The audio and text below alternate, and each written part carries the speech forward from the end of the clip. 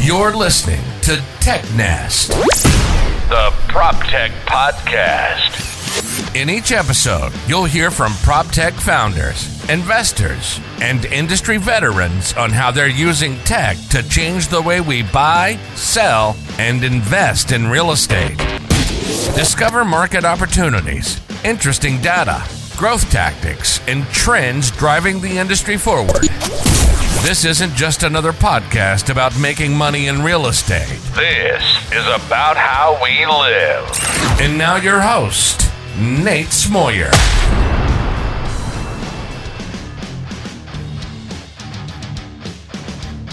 Coming to you live from the Silicon Prairie of South Dakota, we've got an exciting episode. Max Brickman, he's founder and managing director of a venture capital firm called Heartland Ventures. Now, they describe themselves as an unconventional venture capital firm focused on connecting startups. From traditional tech hubs to industrial corporations, here it is, in America's heartland. We're not talking, coastal type startups. So we're not doing Web3. We're not talking, interesting AI and, technical, like augmented reality or kind of craziness like that. I'm actually talking about businesses that have real physical components to them, real estate. Kind of makes a lot of sense. Heartland has over 100 million under management. And they've also invested in 14, or I believe it's up to 15 now, high-performing portfolio companies. Max details how he got started in business, and this is a unique story. Starting in high school, building this massive landscaping company when he was 14, buying his first rental property before he graduated high school, and using that to amass a pretty tremendous real estate portfolio. A ton of grit in this story, but very smart. And I really appreciated a lot of the lens that Max applies to how he does business and looks at opportunities. Specifically, I think his investing strategy of who he partners with as the partners in his funds, and then how they deploy those funds and the criteria they use to determine whether or not a startup is a good investment. Let's jump right in, hear what Max has to say. Hey, Max, welcome to the show. Hey, thanks for having me. All right, so everyone hadn't heard, but we were just discussing Wisconsin, the land of Wisconsin, because you have some ties back to Wisconsin and your upbringing, and I mentioned my storage facility. But I have a question for you. Do you buy those cheese curds at the gas stations and snack on them? Because they're everywhere. I actually always, on the way back, I'll stop and I have to get spotted cow whenever I go back. That's my one thing. Do you ever go to what's the Cheese Land or like Cheese Castle? I usually get it at the Mars Cheese Castle, which is a castle full of cheese and brats and beer and all the things that Wisconsin has. I'm kicking myself for never stopping because I was like, no, it's going to be so cheesy in that place. But maybe it was worth it. I should have. Next time I'm in the area, we road trip a lot. So it is kind of cool to see because it used to be just out in the middle of nowhere. I mean, it was off the side of the highway, but in just farmland. And It kept growing and growing, but the castle kept growing and growing, but there's nothing around it. And then with the the Foxconn announcement and everything else around it, that area is just blown up. And now it's like surrounded by, massive 1 million square foot warehouses and everything else. And it's just like, it's just wild to see. It is pretty neat. There's another place for when you get bored and you want to drive west in Mitchell, South Dakota, called Corn Palace. And it's a marvel. You've been there? Yeah. Oh man, we're on the same wavelength. We are we know what we're doing here. Well, I don't want to go down that path too far here, but Max, I'm excited for our conversation here. Wild Drug on the way. Yeah. Yeah, that's right. Wild Drug. Only 739 miles to go. 5-cent coffee. I want to start off things proper. We're going to do an intro, and then I'm going to take us back because I want to get a little bit of backstory here. So go ahead and introduce yourself. Let everyone know who you are and what you do. Yeah, absolutely. So I'm Max Brickman. I'm the founder and managing director of Heartland Ventures. So we're an early stage, seed and Series A venture fund, and the approach that we take is a bit different in that all of our investors, all of our LPs in our fund are all business owners, and many of them are owners of real estate development firms, construction companies, manufacturing businesses, but they're all operators and business owners of companies that are, 50 million in revenue up to 2 or 3 billion. Yeah. So think, that company that you see, that warehouse you see off the side of the highway, with some 3-letter acronym that you don't know that, has that's like a 5th generation business. We have about 100 of those that are invested in our fund. And what that allows us to do is anything that we look to invest in, primarily in, again, real estate, construction, manufacturing, technology, anything we look to invest in, we can bring to these 100 business owners and say, hey, is this something you guys would actually use? Is there an ROI here? Is there value here? And if we bring this early stage startup to, these large established companies and they love it, well, then we invest and help them not only expand within those customers that we've already introduced them to, but help them expand throughout the Midwest and throughout the Heartland. So we really try to act as a bit of a conduit between, technology hubs around the country and the Heartland and some, the secondary and tertiary kind of smaller markets around the Midwest, where there's a ton of expertise, a ton of buying power in these large companies, but again, not a lot of connectivity to the tech hubs around the country. So we, I love that, Max. And so, but before we go too far in there, I just have to roll things back. We have to get a little bit of an earlier start here, right? Because you didn't just wake up one day and you're like, what am I going to do and become a VC? Like, you got started as an operator really early in your career. Can you talk to me about, like, share a little bit about some of those early businesses and especially the reason I was asking about Wisconsin is your first investment property purchase, like how you were able to take and leverage business earnings to build out your own little real estate portfolio. Yeah, so I started at 14. I had a landscaping company. Just kind of after school, I really wasn't super engaged by school at the time. I ended up being more engaged later on, but it became a sort of an outlet for me to be able to, get excited about something and be motivated by something. Was kind of that chase of finding that next account and being able to just be productive and try to build something. And pragmatically here, so I was 14 at one point, right? I struggled to fill out my application for McDonald's, but I could shovel snow in the wintertime, which I did for my neighbors. And then every once in a while, I get asked to mow the lawn for people. So I hear in my head as a 14-year-old, I'm literally walking the block with a lawnmower. What was that 14 for you? What did that company look like? I want to paint the picture here because I think it's a little bit more than just walking the block mowing lawns. Yeah, we had about 12 employees, a couple of trucks, several hundred accounts, both residential and commercial, a couple dozen shopping centers that we were doing. And we grew by starting like that. Actually, everyone wants to hire the kid down the road, right? Like you're willing to pay kind of maybe a little bit more, maybe give them a little benefit of the doubt, because they're the, entrepreneurial, kid down the road. You want to give them a chance. Well, I was able to get, 20 or 30 accounts kind of in my neighborhood by doing that, door to door. Hey, I live down the street. Can I mow your lawn? Type of thing. And that became sort of a book of business. And then I'd hire someone who, had a license and didn't have to go to school that was able to go through and mow all the lawns. And then found that only grew so far. So I was able to go out and get kids from my class who were able to do the same thing. So I got 7 or 8 kids from my class who were able to go to their neighborhoods and get the 20 or 30 accounts that are on their street and do the same thing, and not be disingenuous, but say, hey, I'm with heart to make it seem like a company, and we were able to have someone then go through and kind of hit all the accounts. So we were able to scale pretty effectively by leveraging, what we have at that point, which is sort of the kid down the street, the entrepreneurial kid down the street that you want to help, kind of leveraging that brand, if you will. So, and then you took the earnings from that and you bought your first investment property. Yeah, it started. One of our accounts actually was getting ready to sell, and they called me up and said, "Hey, you're going to lose one of your accounts because we're selling our properties." And as kind of naive as I was like, "Well, what if I bought it?" And we had built a relationship with this guy over time. and was willing to do a little bit of seller financing and kind of work with me a bit. He was someone that I honestly just met by mowing his lawn, and ended up buying. It was a rundown duplex that ultimately was able to fix up and rent out. It was vacant at the time, and use that to then buy a second and a third, and kind of fast forward, we grew that to about 450 units throughout high school and in the first year of college. So sold the landscaping and started to focus more on the real estate.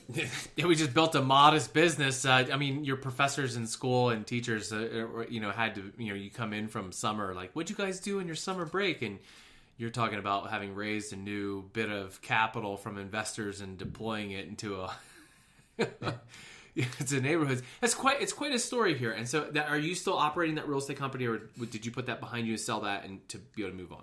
So sold that around the time we also had a general contracting company where it started, kind of in the real estate space as well, but just being opportunistic, saying, hey, we have, there's a lot of work that needs to be done at these properties. It's hard to find folks, and so started off with a crew of painters that were able to do the unit turns. That took on a life of its own, where other people in real estate would ask, hey, can we use that crew? And that kind of grew, and we ended up we got to about $4.5 million in revenue within about a year on the construction company as well. Wow. That we were able to bundle together. Very cool. Okay, so I want to get into Heartland here. So talk to me a little bit about why go into VC? I mean, you clearly have the chops to be an operator. Why be a VC? I love building businesses, and I love being in the Midwest, and I'm just interested by technology and by just new companies, and this was I feel incredibly fortunate that I was able to find something that kind of blended all of those things together. So I kind of stumbled into it, candidly. I mean, I'd sold the real estate, and I moved up after college to South Bend, Indiana, because that's where my girlfriend, now wife, was going to grad school. And so I was in a city of 100,000 people that was not known as a tech hub by any means. You have Notre Dame there, but that's not a graduate. There's only I think it's like 8,000 kids. It's a lot smaller than I think most people think. There's not a huge tech program, but you have a lot of in South Bend and the surrounding areas. You have a ton of these family businesses that are there. So I found myself in that city. I started immersing myself in the community, meeting whoever I could, just taking meetings everywhere.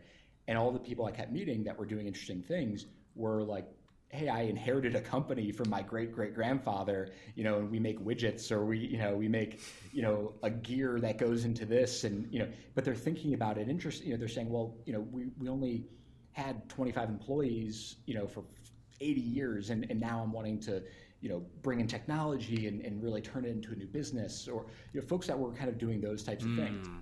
But they were interested in using technology for their business, but because they were in Elkhart, Indiana, or South Bend, Indiana, they didn't have direct access to it if it was coming from tech hubs.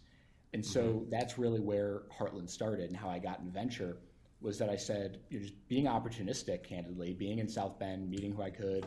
They said they were wanting to meet technology founders. I said, hey, I have a buddy out in San Francisco who started a company that, that does this. And the first this was actually a automated background screening company.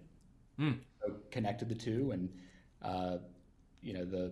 they ended up connected the background screening company to the Midwestern industrial companies. They all loved it. It helped both sides, and then from our perspective, we were able to say, hey, we made this connection. People want to use this product. Maybe we should invest. Yeah, very cool. And then Heartland, it seems pretty obvious, but I mean, it has some ties to the Midwest. Obviously you're from the Midwest, but like, what is it that, to you stands out about the Midwest that makes it so special to even name a company? Yeah. So all of our investors are operators in the Midwest. They're all kind of companies in the Heartland. They're the, multi-generational family businesses that are, building things, and have been for generations. Those are our investors. And the reason we do that is because they have a ton of expertise, they have a ton of buying power, they have a ton of connections, but because they're fragmented around the country in smaller towns, they're sort of overlooked. But if you can bring all of them together and connect them to the Silicon Valleys, to the the tech hubs around the country, there's a huge amount of value there. And so our hope is to be able to give the heartland a bit more of a voice when it comes to the development of new tech, particularly in real estate. So I'm born and raised west of Philly, so I'm an East Coast native, and about 11 years ago I moved out to the Pacific Northwest. Let me tell you, culture shock. I mean, it was just a major change. And then before moving to South Dakota, I did 2.5 years downtown Chicago. So I've gotten a taste of kind of some of the extremes here across the country. I've experienced some of the differences and what I perceived differences in both business, but even how investors operate. How do you perceive the differences in how you go about investing versus maybe say some of the coastal VC firms?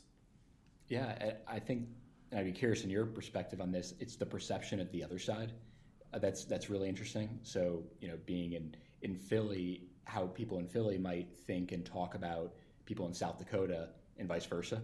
And there's a lot of misunderstanding and kind of painting with a broad brush, I guess, on both sides. And that's not productive or effective. So if you can really understand the other side, you can understand what the other side is more experienced at and more knowledgeable in. So the way we do that is we leverage, the folks in South Dakota as that example to say, hey, you guys really know, oil and gas. So if we're going to invest in a oil and gas, drilling technology, we're not going to go to a bunch of San Francisco VCs and say, hey, what do you think about this? We're going to ask you guys. And if you guys say this is amazing and you all want to use it because you say this is going to save us a couple $1 million a year on rigging or whatever it might be, on training or whatever, then we know there's a market here. Yeah. So there's a lot of value in leveraging the expertise of, of the Philly, coastal hub, but also leveraging the expertise of what the Heartland does really well. And historically that, has been more, industry. Yeah. I mean, it makes a ton of sense to me. There's obviously big differences. I'd never really even realized radon was a thing to know about. And then until I started shopping for houses here, and I was like, so the radon mitigation, that's in a house. Okay, that was the first line item I negotiated in with the purchase. Yeah, you guys are going to go ahead and put that in because I don't need any of that. So even my neighbor, even he didn't even have it because he's lived here for too long. He goes, "What's that thing that's constantly running in your garage?" I'm like, "Oh, that's our radon thing," because it's just got a hazardous material logo on it. it's just got this slight hum to it, and then a little chimney that or exhaust that comes out the side of the garage here. Well, let's talk a little bit about the focus here. So we talked about you talked about Midwest companies, you have Midwest based LPs, but let's talk about some of the types of products. They're not retail, they're not necessarily consumer focused, but practically give us some examples of the type of companies or even some of the specific portcos that you guys are invested in. Yeah, so one example is a company called Parkade. It's based out in California. The founder, that was, I think, employee 7 at Lyft and started this company that's basically and I usually don't like these comparisons, these the this of that, but sort of think it is helpful that Airbnb for parking, where if you have a parking garage that's for residential building, high density residential building, those parking spaces are pretty much going to be empty throughout the day, and you might have a gated entry, and they're going to be empty throughout the day. But next door, maybe even on the ground level, you might have retail or office or whatever it might be that could use those parking spaces. And in virtually every case, they have their own parking. And it becomes a very inefficient use of space, and the utilization rate of parking spaces is very, very low, which are incredibly expensive to build. I think it's $26,000 a parking space or something to build around the country. So what they do is allow the resident in this high density unit, you're paying $80, $100 a month to rent this space. Well, you can lease it out on a daily or an hourly basis to, a maintenance worker or a cleaning company who needs a parking space, or a friend of someone else who lives in the building, or someone who works at the office building next door who doesn't have parking. You can rent your space on again like hourly or daily basis, events, whatever it might be. So it's really great for the city, because a big barrier for getting approval for a lot of these developments is the amount of parking. So this allows you to have a better utilization rate. You get much better. I mean, if 2 or 3 cars can use the same one spot throughout the day, obviously, like that makes a big difference. And having lived in Chicago, like, good night. I mean, it just sucked everywhere. Like, I hated driving. It just was. It was a total nightmare. I actually went down the path of, I was shopping. I was looking to buy parking spaces when I was in Chicago. I started looking and shopping and literally was thinking, I was like, can I get a decent return on renting parking spaces to condo renters? So people who rent, someone else's condo unit, because that's the hack to get the more money for, more bang for your buck in a city, is rent condos, not apartments. And I was like, all right, I'll buy the parking spaces in the condo building. I'll rent them back. And then the pandemic hit and like it just shut down. Like there was no travel. So parking supply just went through the roof. Yeah. And I was like, man, I dodged a bullet there, because there would have been nobody to rent that sucker. Yeah, that would have been interesting timing for sure. Yeah, it wouldn't have been so great. So you talk about, you said early stage, Series A, they kind of fit into the categories of like real estate, construction, logistics. Anything else that you're looking for that kind of stands out? Like, is it network effects? Is it going to be like enterprise SaaS, or there's a freemium PLG type model that really stands out to you guys of like, hey, this is really something that we believe in as a valuable component to building a successful business? Yeah, a lot of what we look at is enterprise SaaS, but really what we focus on is there value to the customer? And so if we understand, if you're a startup founder or if we're looking at a product, we want to understand your ideal customer, and then we want to find 5 of them. Hopefully they're already investors in our network, and we want to basically just connect you with them. And if those 5 say, hey, we're unbiased, we're looking at this just from the customer's perspective, and we love this, we think there's an ROI here. It doesn't matter if it's e-commerce or enterprise SaaS, or if there's a hardware component. At the end of the day, there just really needs to be excitement from the customers, and that's what we're looking at. Yeah. At the early stage, sales are the most important. Why not invest later stage, like Series B or C? Like, what is it that you're not aiming for that? Yeah, no, it's a really good question. The reason, I'll be completely honest, the reason initially we did early stage is because we didn't have enough money to go later stage to be able to get into those deals. Hey, that's fair. But really, we had to be opportunistic. But really, it's that we can make much more of a meaningful impact at the early stage. Our ability to find, a seed stage company, but de-risk it by already, knowing that there's product market fit, allows us to get effectively an immediate markup. So if we can take a seed stage company and bring in, $1 million in revenue, it increases the valuation. It shows there's product market fit. It gives us leverage to even get into the deal in the first place. Why would a competitive, coastal, startup in high demand take money from us? It allows us to get into those deals. So if we're bringing $1 million in revenue to the table to a startup that's doing $20 million, we're just one of many. Yeah. It does make a ton of sense. And I mean, like, we're in the world of now where some of the conversations I've seen around investing is, profit is back.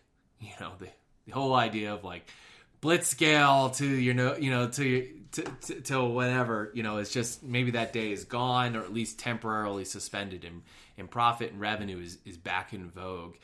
It would almost seem like you are set up for the current environment in a way of like, hey, this is immediate revenue improvement or immediate traction. Is that by design or just simply luck that it kind of just happened that way? I think that was always the case in the Midwest, in the Heartland. And that's what I love about our LPs, is that that's what they focus on. And so our sort of Midwestern perspective allows us to think that way, and EBITDA and profit, and not only in burn and other things. So I think it's definitely a win for the Midwest and sort of the Midwest mentality. Yeah. So you don't have a mentality. So you don't have a big swanky office with dedicated nap rooms and some like weird cocoon type chair. We don't. And we encourage our startups not to either. One of these days, I'm hoping to. I'll swing through a road trip, and I want to believe that I'm going to pass by the Heartland offices, and there's a combine sitting outside, and like there's a there's a big dually dump truck or something, just like oh yeah, that's a tech VC firm right there. I think that's not just your average business on the block here. It'll be very on brand. That's how you have to show up at conferences, Yeah. like you pull up in a big big rig or something like that, and I need your beard is what I need. Time and patience, all things are possible. So I want to talk through and kind of think through like a little future casting, if you will, and I know it's somewhat impossible, but what are some of the things that are getting you excited about what you're seeing in the market today that are showing that, hey, this is going to be a pretty big opportunity to be in front of for the next, several or even, 5-10 years out? Yeah, I think it's really two things. One is the lack of supply in real estate market in general, and the underdevelopment that's going on.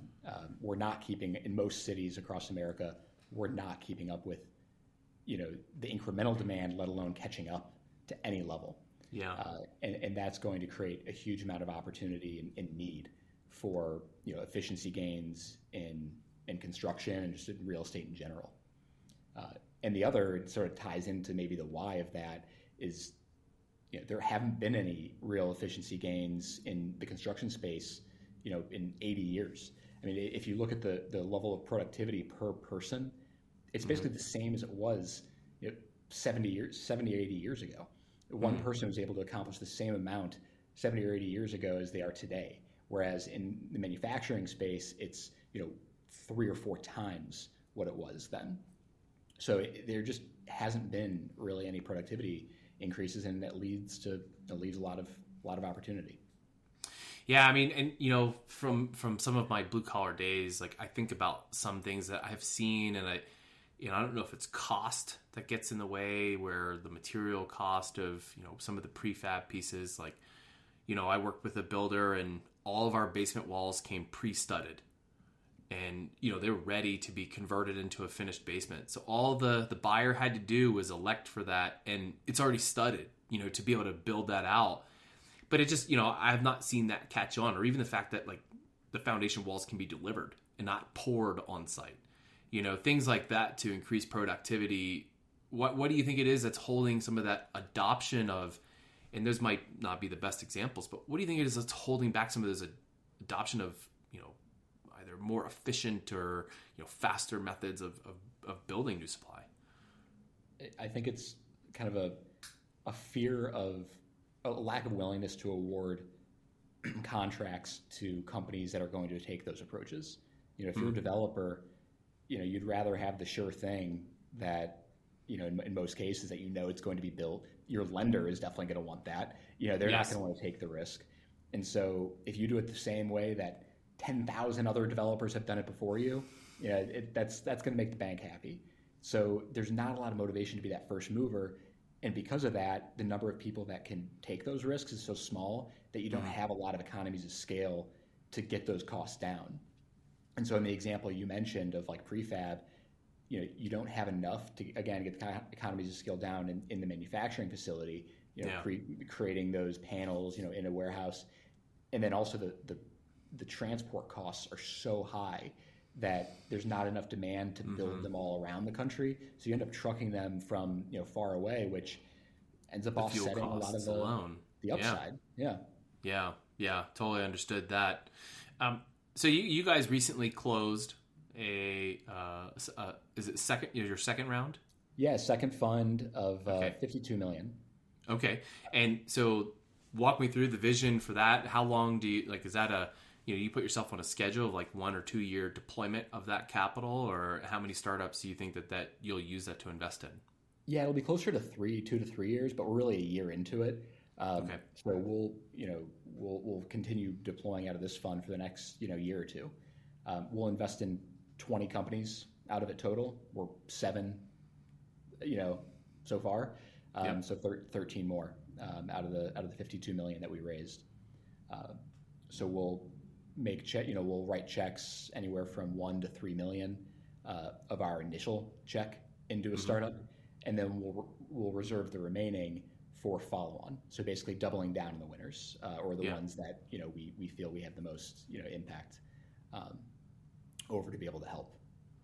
So I'm a founder listening to this podcast, and I'm like, man, I've got to talk to Max about my idea. I've got this automatic corn shucker that roasts and bags the popcorn, all in the field. So it's field to bag in minutes. How do I get in front of him and pitch this concept?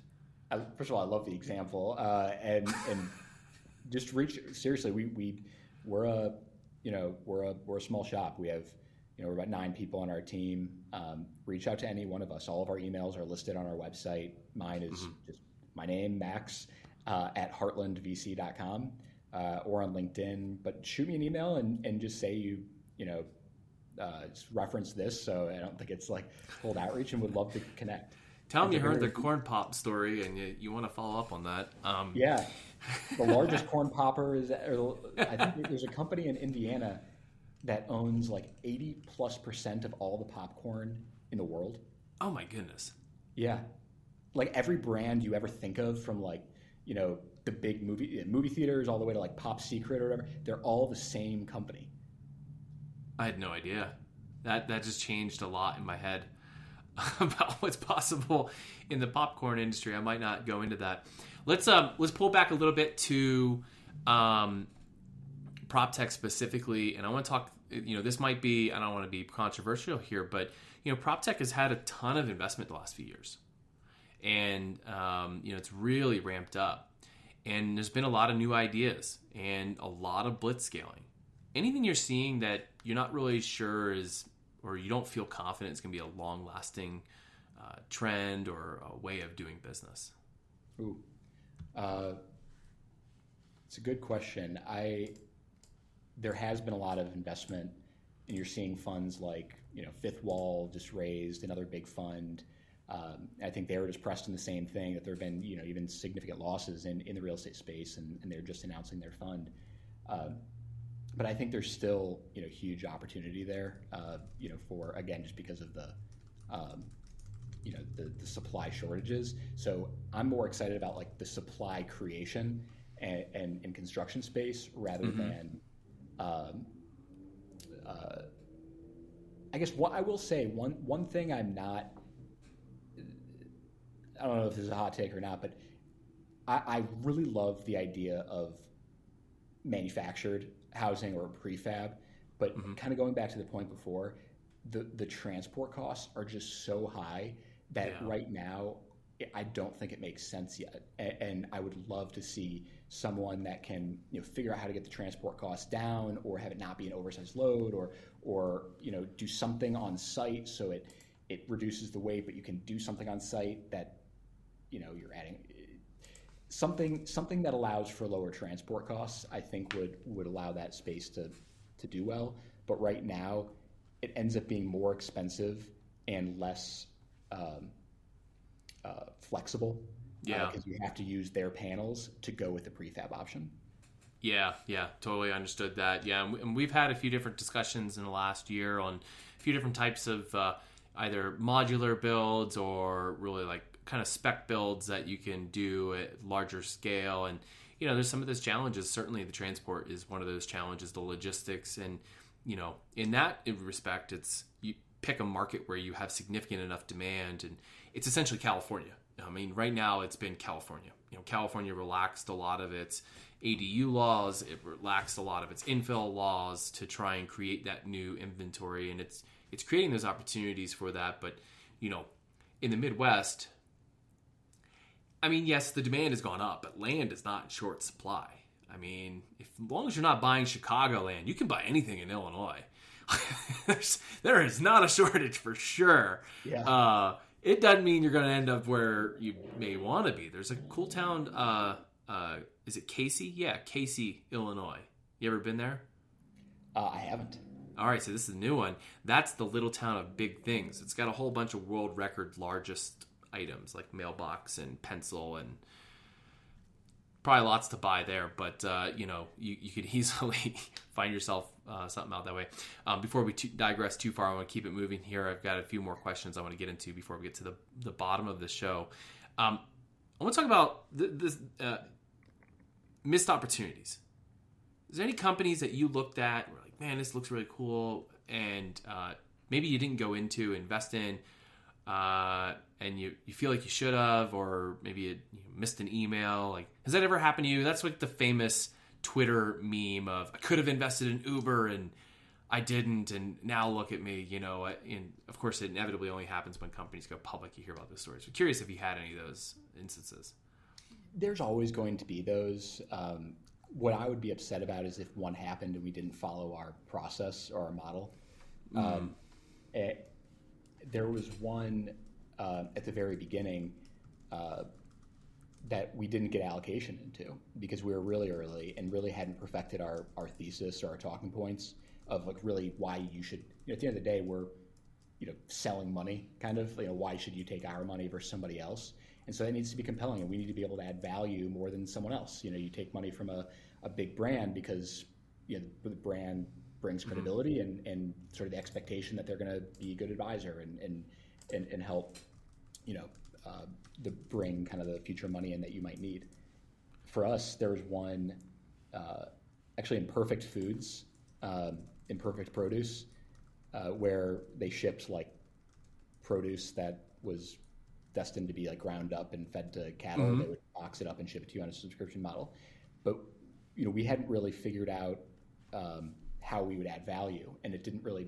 We don't really invest in consumer, but we could have helped on the supply side on providing introductions to farmers who might be able to help with that. But we weren't able to navigate that quick enough, and because of that, we didn't get allocation. And they ended up selling for quite a bit. So I think it really just forced us to, this was really in the early days, but technically before we even closed the first fund. It was still while we were doing a bit of a test fund, but forced us to kind of look internal and say, how do we not let that happen again, and how do we become more compelling and more valuable to the startups that we're looking at? Sometimes I like to play a little game with the startups that I get to talk to from my show, and I just look at like, hey, who would I invest in? And then when I see, I'm not an investor, but or I don't actively invest in startups, I should say, and so then when I see that they either get acquired or in the worst case when they shut down, and I'm like trying to gut check myself of like, okay, what was it that stood out? Like, what would have been the thing? And even when some of them, just because they sold, doesn't mean necessarily that would have been a good play. Right. Companies get acquired, but it doesn't mean everyone gets paid. And sometimes people, especially like if you're further down the rung, like you're not going to see much. And that is the unfortunate scenario sometimes in those cases. All right, I want to move to the bottom of the show. We're going to move on to the segment I call For the Future. For the Future is when I get to ask each guest who comes on the show to give their best predictions based on the following 4 questions. Max, are you ready to play? Sure. All right, let's do it. Number 1, what does Heartland Ventures look like 1 year from now? We will, I think, have, let's say, announced our first close for Fund 3. Very cool. All right. Question number 2, will overall PropTech VC investment increase or decline in 2023? Why? I think it will actually decline, not because of need, but because of